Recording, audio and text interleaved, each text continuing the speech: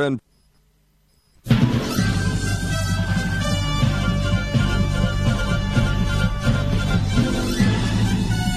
This is Viewpoint with attorney and author Chuck Crismier. Viewpoint is a one-hour talk show confronting the issues of America's heart and home. And now with today's edition of Viewpoint, here is Chuck Crismier.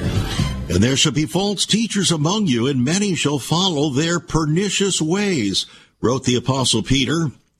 What does that look like? What do false teachers look like? And how is it that so many will follow their pernicious or deadly ways? We explore that here today as we announce the latest report.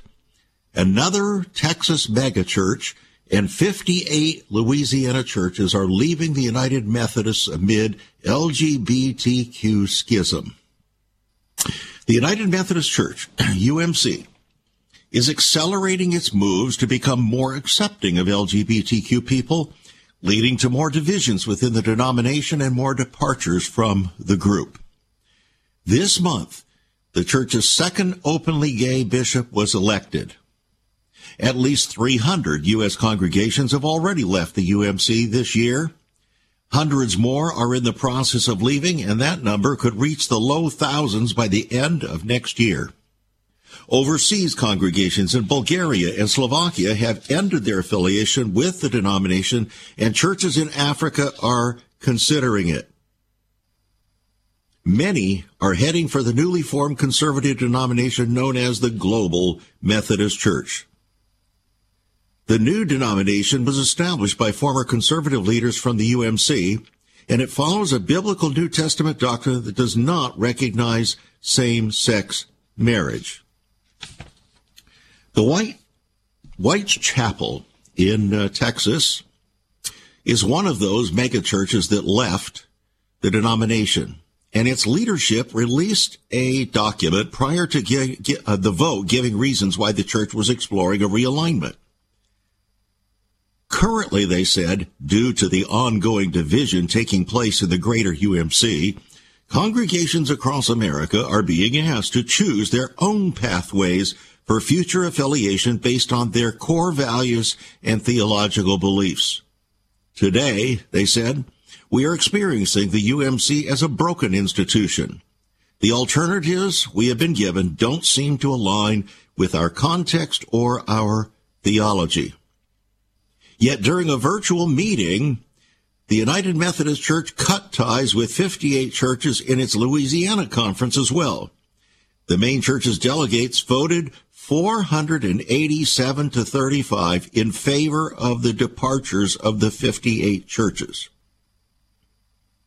St. Timothy Church, which at 6,000 members is one of the largest Methodist congregations in Louisiana, voted to pursue disaffiliation on November 1st. Those departing are still a fraction of the estimated 30,000 congregations in the United States alone, with nearly 13,000 more abroad, according to recent UMC statistics. Today, we're not leveling a diatribe against Methodists, against the United Methodist Church, but we're taking a look at why these things are happening. That's the focus here today on Viewpoint, because it deals with false teaching, and false teaching requires false teachers. False teaching requires false teachers, otherwise there would not be any such teaching that would be false. So false teachers and false prophets, I believe, are cut largely from the same cloth. There's something about their message and perhaps their methods and attitudes that is deceptive and dangerous. So today on Viewpoint, we're going to explore the nature of false teaching, ways that the truth can be falsified, and tests for truth. We're going to bridge from cults to Christian denominationalism and from small groups to the megachurch phenomenon. We're going to probe the deceptive side of doctrines that we often hold dear. And so by its very nature, our program today is going to be challenging to many people. The religious and spiritual landmines that are laid throughout the world, even throughout the world of professing Christians, are so many, so voluminous and carefully placed so as to, I would say, dare anyone with goodwill to deign to approach the subject of doctrinal deception without risking violent reaction and explosive retribution. So for that reason, my friends, you are urged today to make every effort to take with a heart toward righteous response rather than reactionary, knee-jerk reaction. Now, the issues that are going to be presented here today, not just what we announced with regard to the United Methodist Church, but the result of almost 63 years of exposure to, in and within the broader body of Christ from coast to coast, and in a variety of mainline, evangelical, and Pentecostal charismatic persuasions and denominations. I've been there.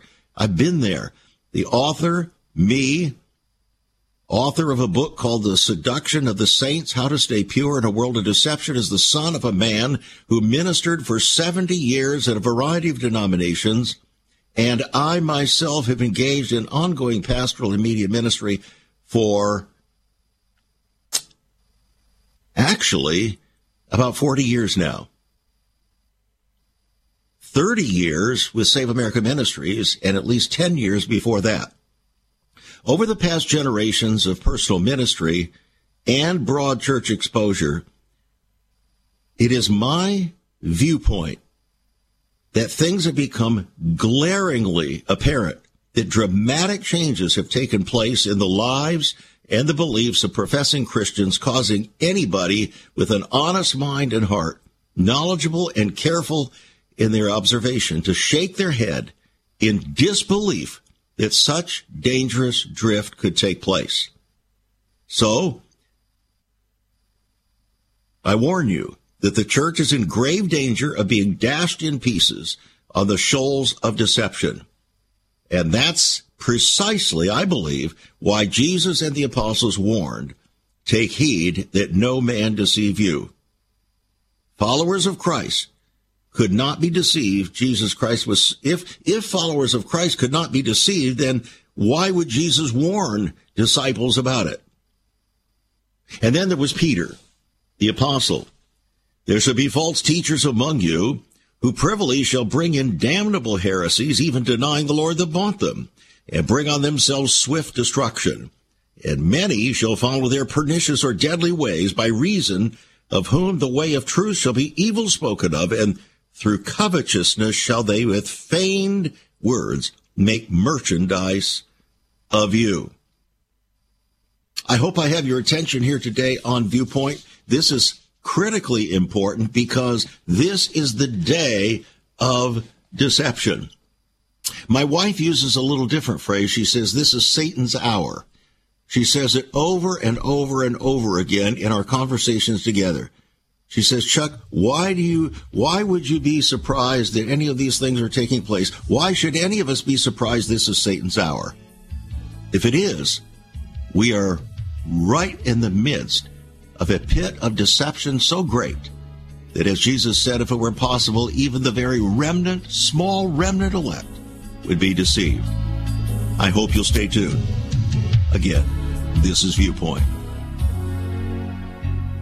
Once upon a time, children could pray and read their Bibles in school. Divorces were practically unknown, as was child abuse. In our once great America, virginity and chastity were popular virtues, and homosexuality was an abomination. So what happened in just one generation? Hi, I'm Chuck Christmeyer, and I urge you to join me daily on Viewpoint, where we discuss the most challenging issues touching our hearts and homes. Could America's moral slide relate to the fourth commandment? Listen to Viewpoint on this radio station or anytime at saveus.org.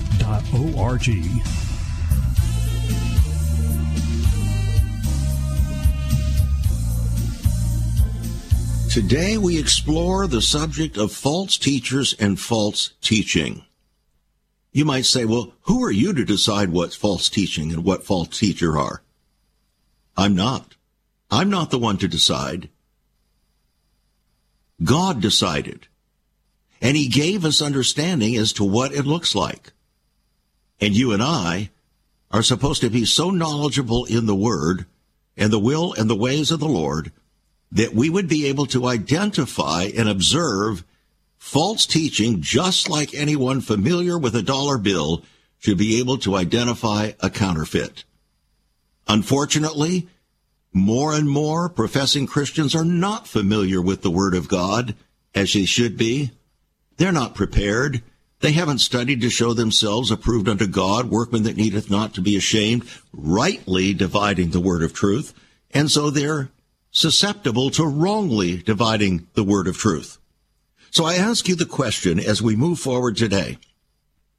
Why do people believe falsehood?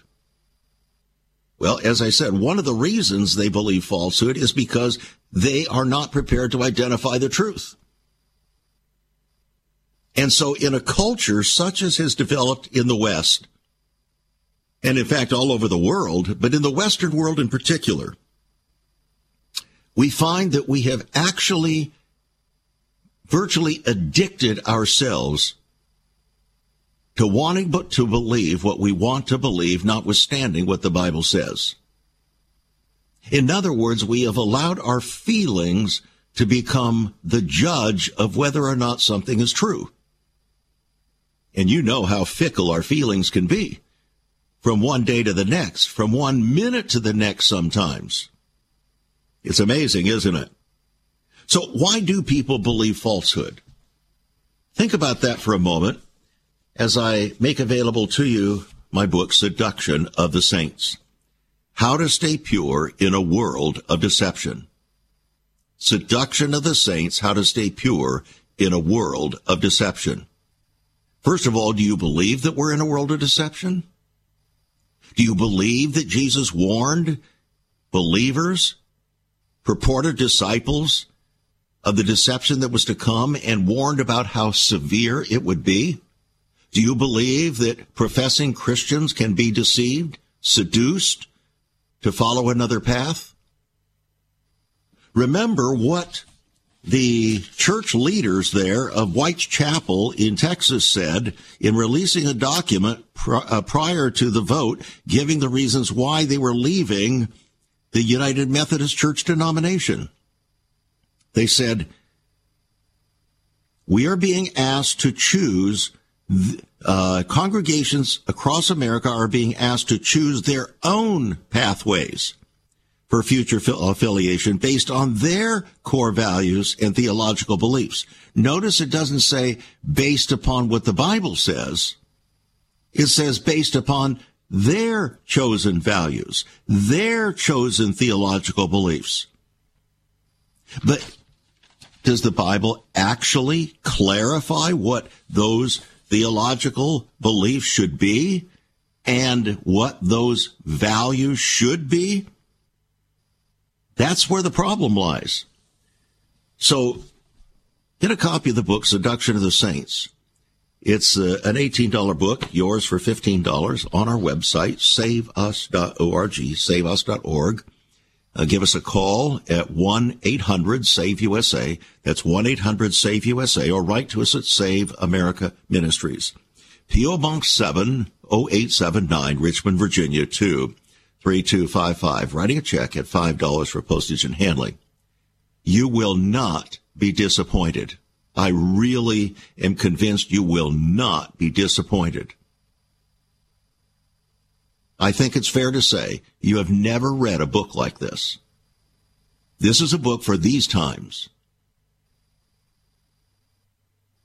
This is a book that does not play around with dangerous things, pernicious and deadly things. Rather, this is a book that helps us all to identify where those deadly things lie. What seduces us away from truth and helps us to walk in righteousness and in peace in the Holy Spirit. So why do people believe falsehood? Well, as we've already indicated, the vast majority of people on the planet are going to believe a lie. That's what the Apostle Paul said to the Thessalonians. And he said, few there would be that would walk in the narrow way. Jesus himself said, "Straight is the gate, narrow is the way, and precious few there will be that find it." So we need to understand why that is true and why it would be true. So understanding that is our first defense against false teaching, I believe. So let's go back to the simple words of the Apostle Paul in his letter to the Thessalonians. 2 Thessalonians chapter 2, verses 9 to 12. He said, "People will be seduced by false teaching and false prophecy for either or both of two primary reasons. Number one, they love not the truth.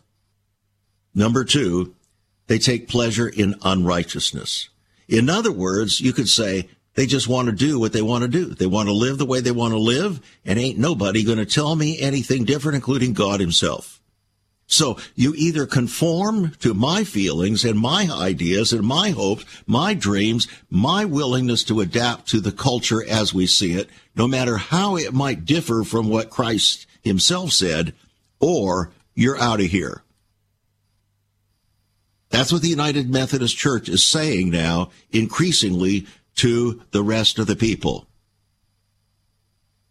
So let's look at the underlying heart condition of those who are going to be deceived. That is, they either have a latent desire or active will to be deceived. A latent desire, that is something lurking there within themselves. They're not quite aware of it, but it's there.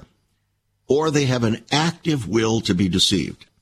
And if that were not true, wouldn't they be lovers of the truth and take pleasure in righteousness from God's viewpoint? So at this point, we have to honestly fit as the Holy Spirit searches our heart. Where do you fit as the Holy Spirit searches your heart on these two standards?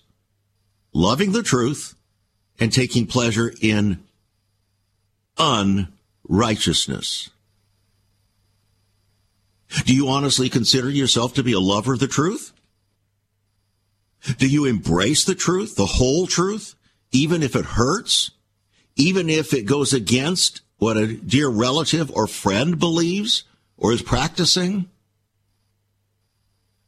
Even if it goes against what the purported spiritual leader in your church or denomination says?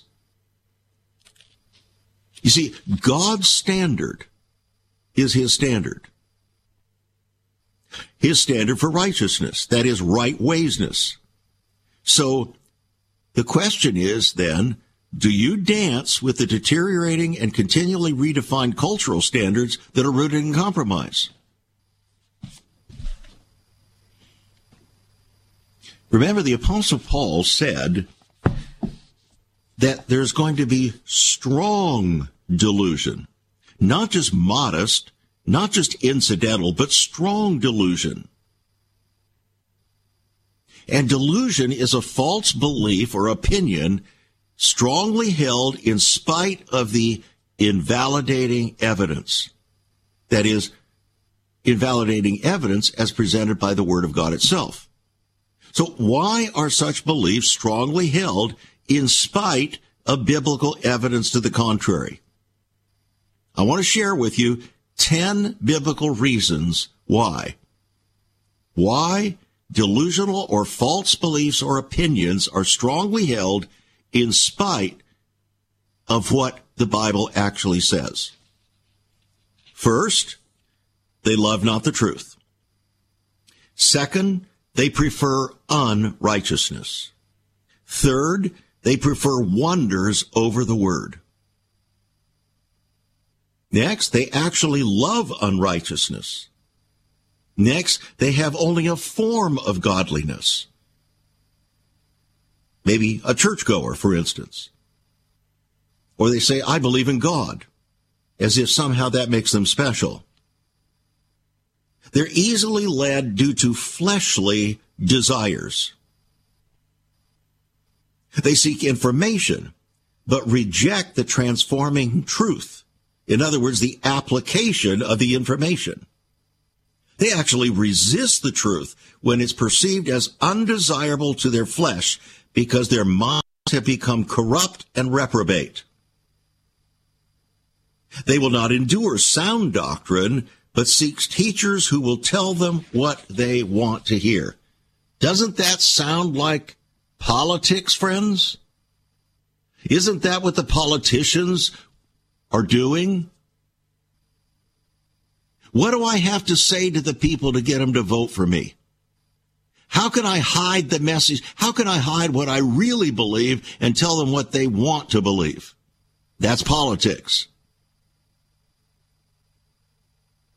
Finally, they turn their ears from truth, preferring falsity and even fables presented by seducers who wax worse and worse, deceiving and being deceived, just like their hearers.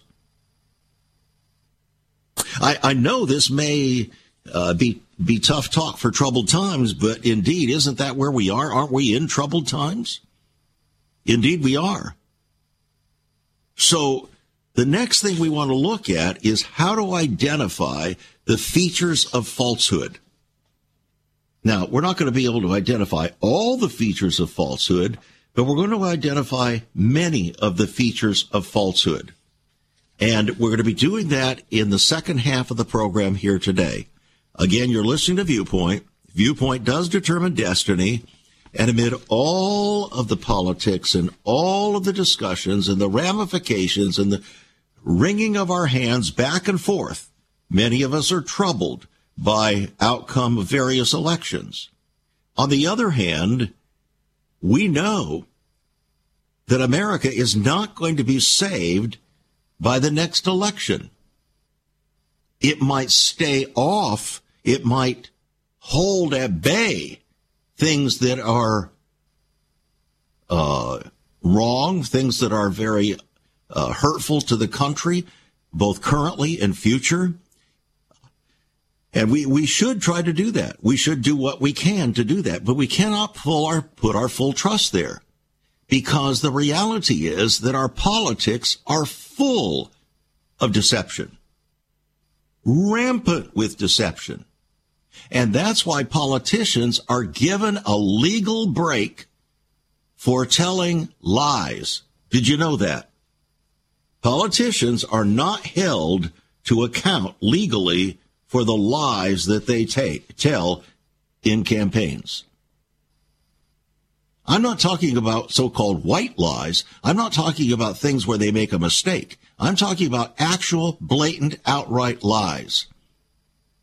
You know why that is? Because we have come to the place where we actually believe our politicians will lie to us. Now, if you believe our politicians will lie to us, and they're human beings, even those who purport to be Christians, do you think that that would not be the case even among, say, spiritual leaders? We don't want to believe that. And we want to believe that we can trust them. And we should be able to trust them in a major degree. But when our spiritual leaders become like politicians and expect the politicians to be like pastors, you know we're in deep trouble. And that's where we are today. So we're defining deviancy and deception downward. It's becoming easier and easier and easier to deceive and to seduce. Again, I want to make available to you the book, Seduction of the Saints, How to Stay Pure in a World of Deception. $15 will put this $18 book in your hands, and I believe it may very well be some of the best $15 you will ever spend. This book will give you, moms and dads, youth leaders and so on, this book will give you weeks, months of discussion material that is so applicable, so hyper relevant for our times, you won't have to look for relevance. It's here. and you will get the engagement of your young people. You will. We'll be back. There is so much more about Chuck Crismier and Save America Ministries on our website, saveus.org. For example, under the marriage section, God has marriage on his mind. Chuck has some great resources to strengthen your marriage. First off, a fact sheet on the state of the marital union, a fact sheet on the state of ministry, marriage, and morals. SaveUS.org. Marriage, divorce, and remarriage. What does the Bible really teach about this? Find all of this at SaveUS.org.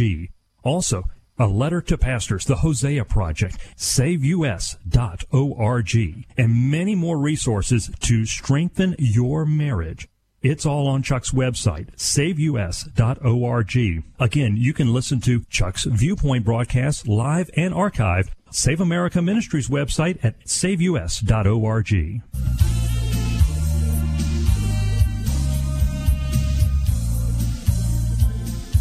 All right, so here we are today on Viewpoint, taking a look at how to identify false teachers and false teaching. Remember, people believe in falsehood because they want to believe in falsehood. They love not the truth, not really, and they have pleasure in unrighteousness. In other words, they want to do what they want to do. Reminds me of, I believe it was Aldous Huxley, who said, you know, I have to believe in evolution. Here's why he said he had to believe in evolution. Because he said, if I don't believe in evolution, then by definition I have to believe in a creator. Because there are only two alternatives, two ideas supporting the existence of humankind, either evolution or creation. And if there's a creator, he said, then that means that creator is so powerful and has the right and authority to tell me how to live. But I'm not going to believe that, because if I believe that, then that's going to curtail my sex life. And so I'm going to believe in evolution. Can you believe this is a man who was reputed to be mega smart. Not too smart. He wanted to believe what he wanted to believe for the reasons that he wanted to believe it. Had nothing to do with whether it was true or not. Does that sound like you? Or does that sound like somebody in your household, in your congregation, in your neighborhood? Because it's everywhere. So let's take a look at identifying the features of falsehood. Now, the only way that we can identify this is from God's viewpoint. Because God's viewpoint is the only viewpoint that matters. The culture's viewpoint is irrelevant. The politician's viewpoint is irrelevant. And in a sense, the pastor's viewpoint is irrelevant unless it aligns with God's viewpoint. That's why we say here on this program, viewpoint determines destiny. There are no neutral viewpoints.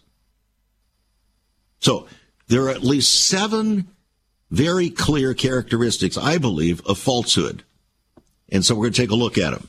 The first one is it reveals a false character of the teacher. So the Bible urges us to truly know those which labor among us. So that calls for a level of confidence that's born of a closeness, relational intimacy, observable Christian and consistent Christian character and behavior. It has nothing to do with charisma. It has everything to do with Christ-likeness. So Christians are very easily seduced by celebrity charisma, even in the name of Christ. We like to be wowed, don't we? So many pastors will use celebrities to try to grow their churches. It's been that way ever since the 1970s and the church growth movement all over the country. It's probably happened in your church. But you can't trust celebrity.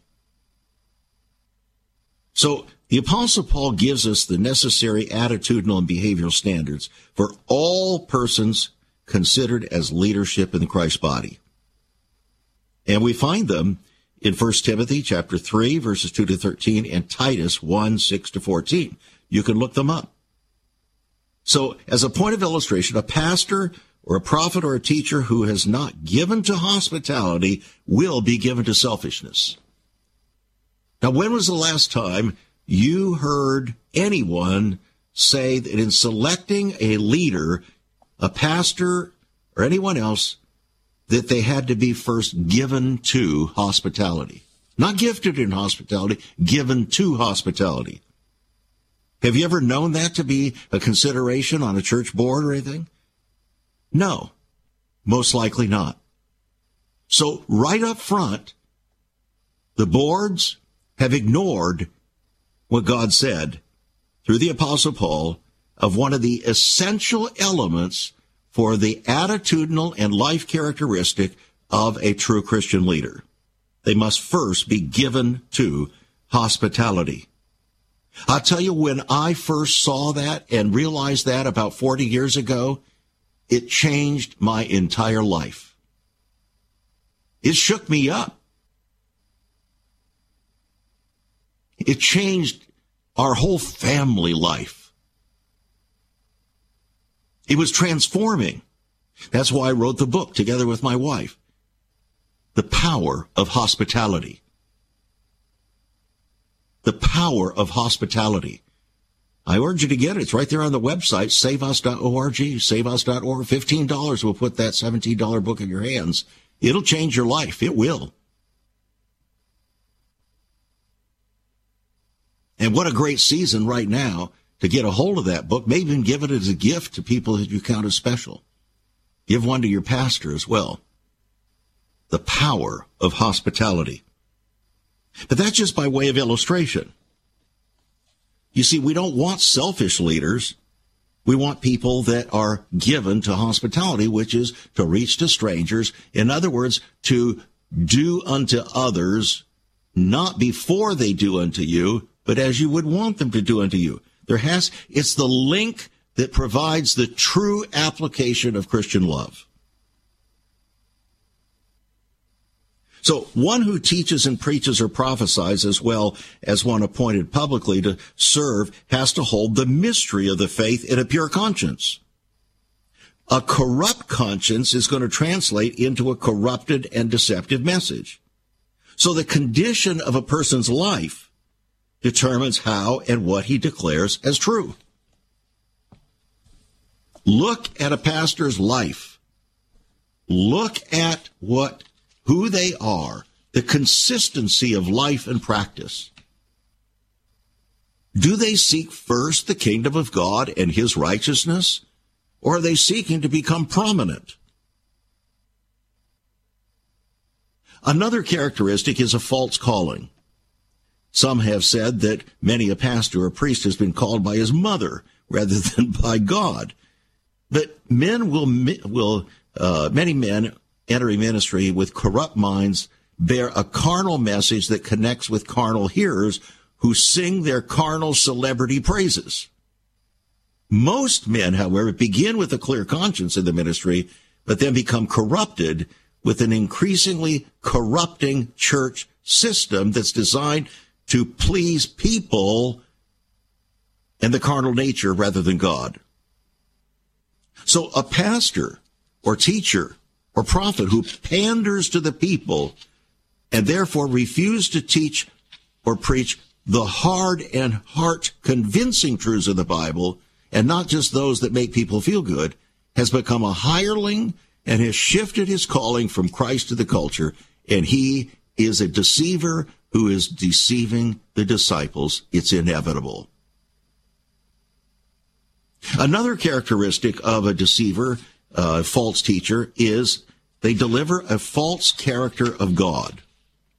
So when the very character of God is falsified, then the call of God in our lives becomes distorted, and it results in deception that can lead to a very undesired destiny, by the way. And this may be one of the most serious problems that's seducing saints today. The deceptive nature of such teaching is usually not that it is totally untrue, but rather it is only half true, leading to a false understanding and a false faith in a false God.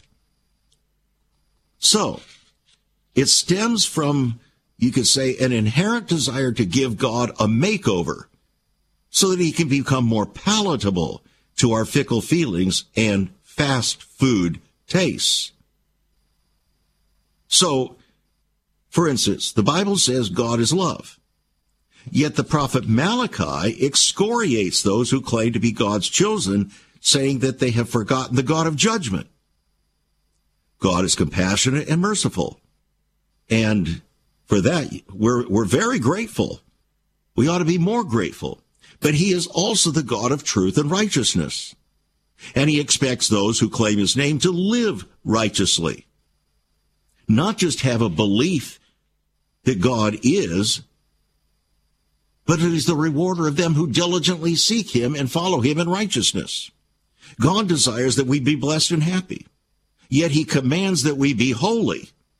And without holiness, no man will see the Lord.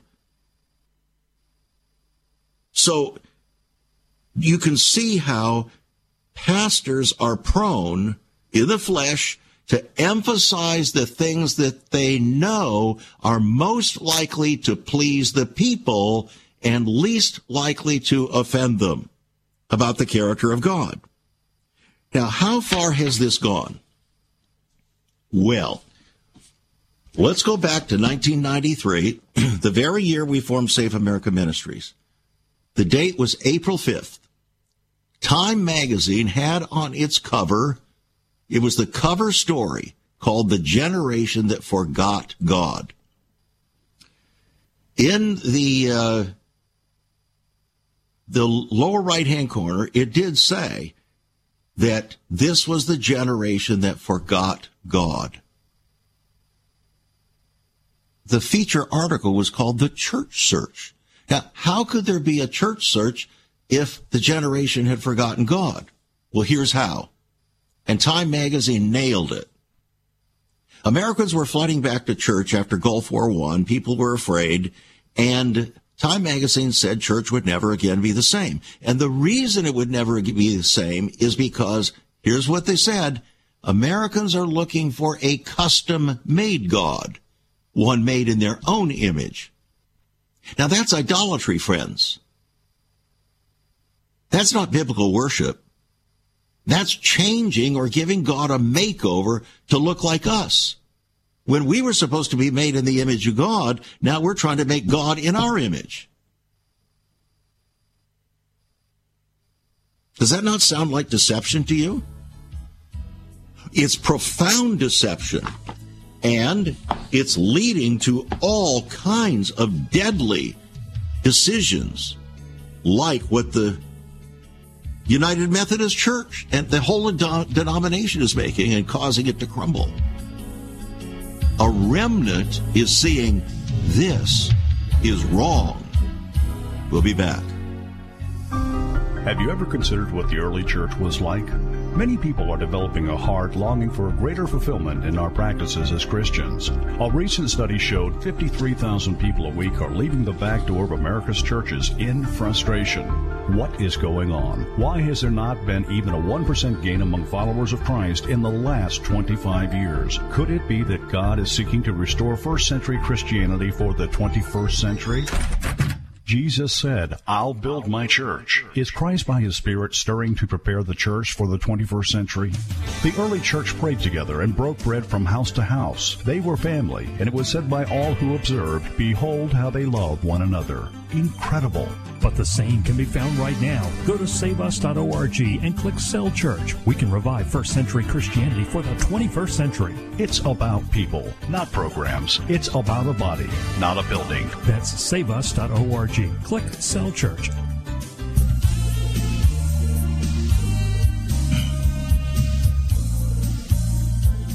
Today on Viewpoint, we're looking at the nature of false teachers and false teaching. We're not here to try to identify every aspect of every false teaching and every false teacher. We're not here to be muckrakers. We're here to look at things from a principled standpoint so that you and I, as honest followers of Christ, can apply the scriptures and be forewarned and prepared to avoid the very landmines that the deceiver is laying for you to destroy your life and that of those in your sphere of influence. There's a reason Jesus warned against deception.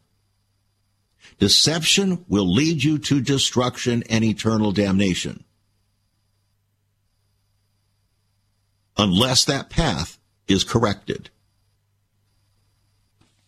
Now, it's very possible that you might identify with some of the things that we're sharing here today, even though we're not going to name individuals. We're not here to try to list every conceivable type of application of a false teaching.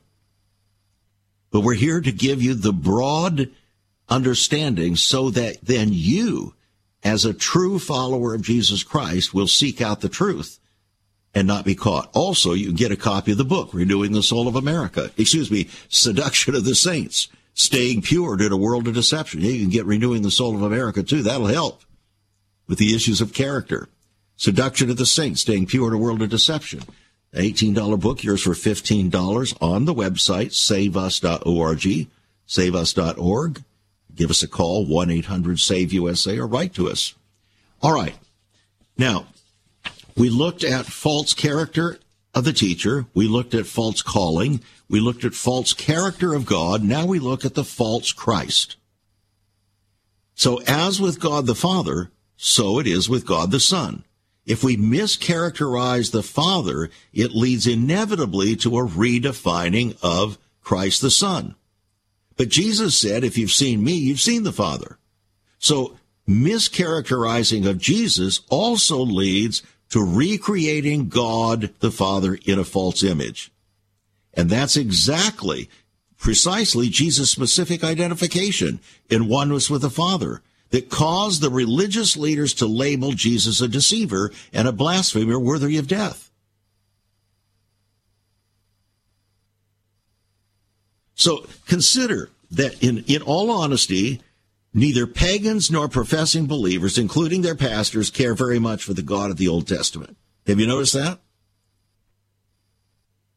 The God of the Old Testament is seen as mean-spirited, judgmental, and oppressive. Jesus, on the other hand, they see as generally loving, tolerant, compassionate, and light on sin. But Jesus said, he that has seen me has seen the Father. So how is it that we can have this bifurcated, divided idea about God the Father and God the Son? From God's viewpoint, it's clear we've grossly misinterpreted not only the Father, but also his anointed one, the Son, haven't we? How can we truly say we love God, God the Father, or Jesus Christ when we so casually and coolly ignore their own self-disclosed and self-described character? Isn't it true? What we've actually done is created a custom-made God, a redesigned Jesus. So what we choose to believe about God and about his character and the ministry of Jesus is either going to lead to truth and its proper application or a distorted gospel truth into a patchwork of half-truths, opening the floodgate to fallacious faith and a false security. So how are you going to deal with the words in the book of Hebrews, our God is a consuming fire? As it is written, Jesus Christ the same yesterday, today, and forever. So a false Christ, therefore, is not just the impostor who presents himself saying, I am Christ, but it's also a falsified Christ, redesigned, redefined, reimagined, given a makeover. Interesting, isn't it? Jesus, the great physician, is in, but Jesus, the prophet and ruling king, is out. Don't yield to that kind of temptation. As pastors, parachurch leaders, and people to feel compelled to market Jesus to an unbelieving and resistant culture. It always, when you try to sell Jesus, you will manipulate his character and his truth, and you will present a false gospel. Sorry to say it so bluntly, but it's true. Then also there's the idea of a false controversy. So who's on the Lord's side? How do we know? The Bible says God has a controversy over this question. In fact, he has a couple of controversies. Jeremiah said the Lord has a controversy with the nations. Those who do not call themselves by the name of the Lord and believe are condemned already, Jesus said, because they love darkness rather than light, because their deeds are evil. But God also says he has a controversy with those who claim his name. For instance, the prophet Micah lifted up his voice like a trumpet to Israel. He said, "Hear the Lord's controversy, for the Lord has a controversy with his people, and he will plead with Israel."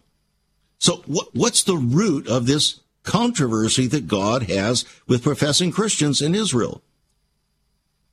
The prophets and pastors keep telling the people, "Is not the Lord among us? No evil shall come upon us." In other words, the pastors refuse to tell the people the full truth concerning God and his character, that there is a judgment coming. So they give a feel-good and flattering message that carries a lot of favor among professing saints and seduces more and more people to pass through the doors of the church and the church growth movement or the seeker-sensitive movement. Hosea also warned the same thing about God having a controversy with the people. Then there's also the false commitment. To whom is God committed? To whom are you committed? To whom is your congregation or group committed? We know what the United Methodist Church is committed to, the LGBTQ agenda. They've declared it. They're blasphemously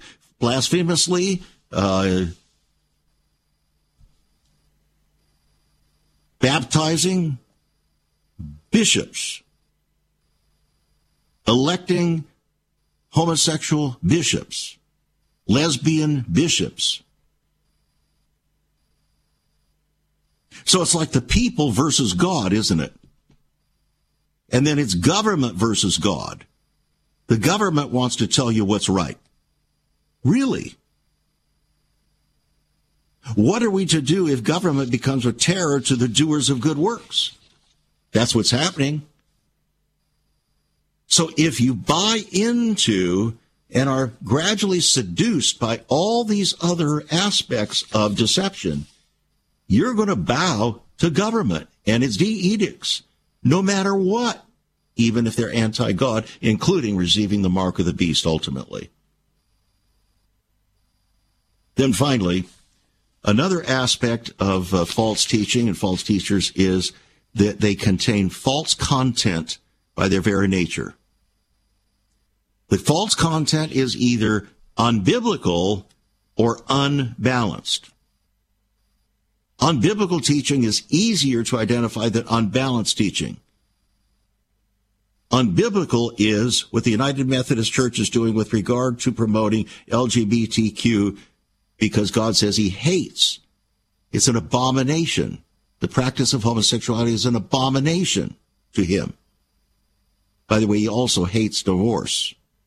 Don't forget that. So any church that promotes divorce is already engaged in false teaching, by definition, according to Jesus and the Apostle Paul. But by unbalanced, we mean teaching that may support certain passages by which is presented in such a way as to ignore other equally important and counterbalancing passages. And that seduces the saints into a false theology, unbiblical beliefs, and false trusts. So, you have either unbiblical teaching or unbalanced teaching. And if you want to find out more what those things look like in specificity, get a copy of the book, Seduction of the Saints, How to Stay Pure in a World of Deception. Whole chapter is devoted to false teachers. But then there's also a whole chapter devoted to false prophets. And maybe you thought that the whole issue of seduction was about false teaching. No.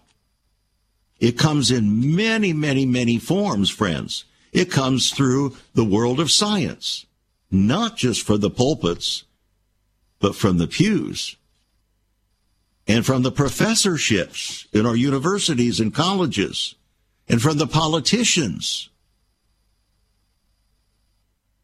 A whole section in the book is called Seducing Spirits and Doctrines. Seducing Spirits and Doctrines. Oh. And then we give clear instructions about what it means, how you move forward in a positive way to live pure and holy before God. Remember, without holiness, no man shall see the Lord. So it's not a matter of trying to elevate yourself as a holy man, so to speak. No, because usually that involves pride, and God hates pride too. But the Bible says, John, the beloved disciple, said, every man that hath this hope, that is the hope of the second coming, the return of the Lord in him, will purify himself even as Christ is pure. Very few pastors will ever preach, teach, or focus on that verse. 1 John 3:3. And there are reasons. Because of theological misapplication, deception, and they won't present it. Well, guess what? They are seducing the people to be unprepared. You don't have to be prepared. All you have to do is confess Christ. Really? So then what did John mean? He didn't mean confess Christ. He meant prepare, purify, walk in holiness and in purity. Oh, well, we don't want to talk about that because that will make people uncomfortable. Well, the whole Bible is intended to make people feel uncomfortable, friends. Don't you understand that? We're sinners. And that's why we need to be so profoundly grateful for the mercy of God that extends an opportunity for salvation to us to avoid a certain death penalty. Because the wages of sin is death. But the gift of God is eternal life. That is to those who will walk in righteousness and in holiness as a manifestation of their trust in Christ and his salvation. I hope this has been helpful today. Might be challenging to some, but as you read the book, I think you're going to find out they're going to be, we're going to fill in the gaps. And then things are going to come to your remembrance, things that you've experienced or are experiencing right now. More and more people are seeing this happening across the country. People are contacting us. Where can we find a genuine church fellowship that both loves God, teaches and preaches the truth without compromise, and truly loves the people and cares for people in community? Where can we find that? Maybe that's your question. Thanks for joining us here on Viewpoint. Become a partner. Send your gifts by faith, friends, to Save America Ministries. We're doing our best to be faithful to the Lord's calling to prepare the way of the Lord for history's final hour. Go to our website, make your generous gift there, get a copy of Seduction of the Saints, How to Stay Pure in a World of Deception. I do not think you'll be disappointed. God bless, and let's walk by faith. You've been listening to Viewpoint with Chuck Christmeyer. Viewpoint is supported by the faithful gifts of our listeners. Let me urge you to become a partner with Chuck as a voice to the church declaring vision for the nation. Join us again next time on Viewpoint as we confront the issues of America's heart and home.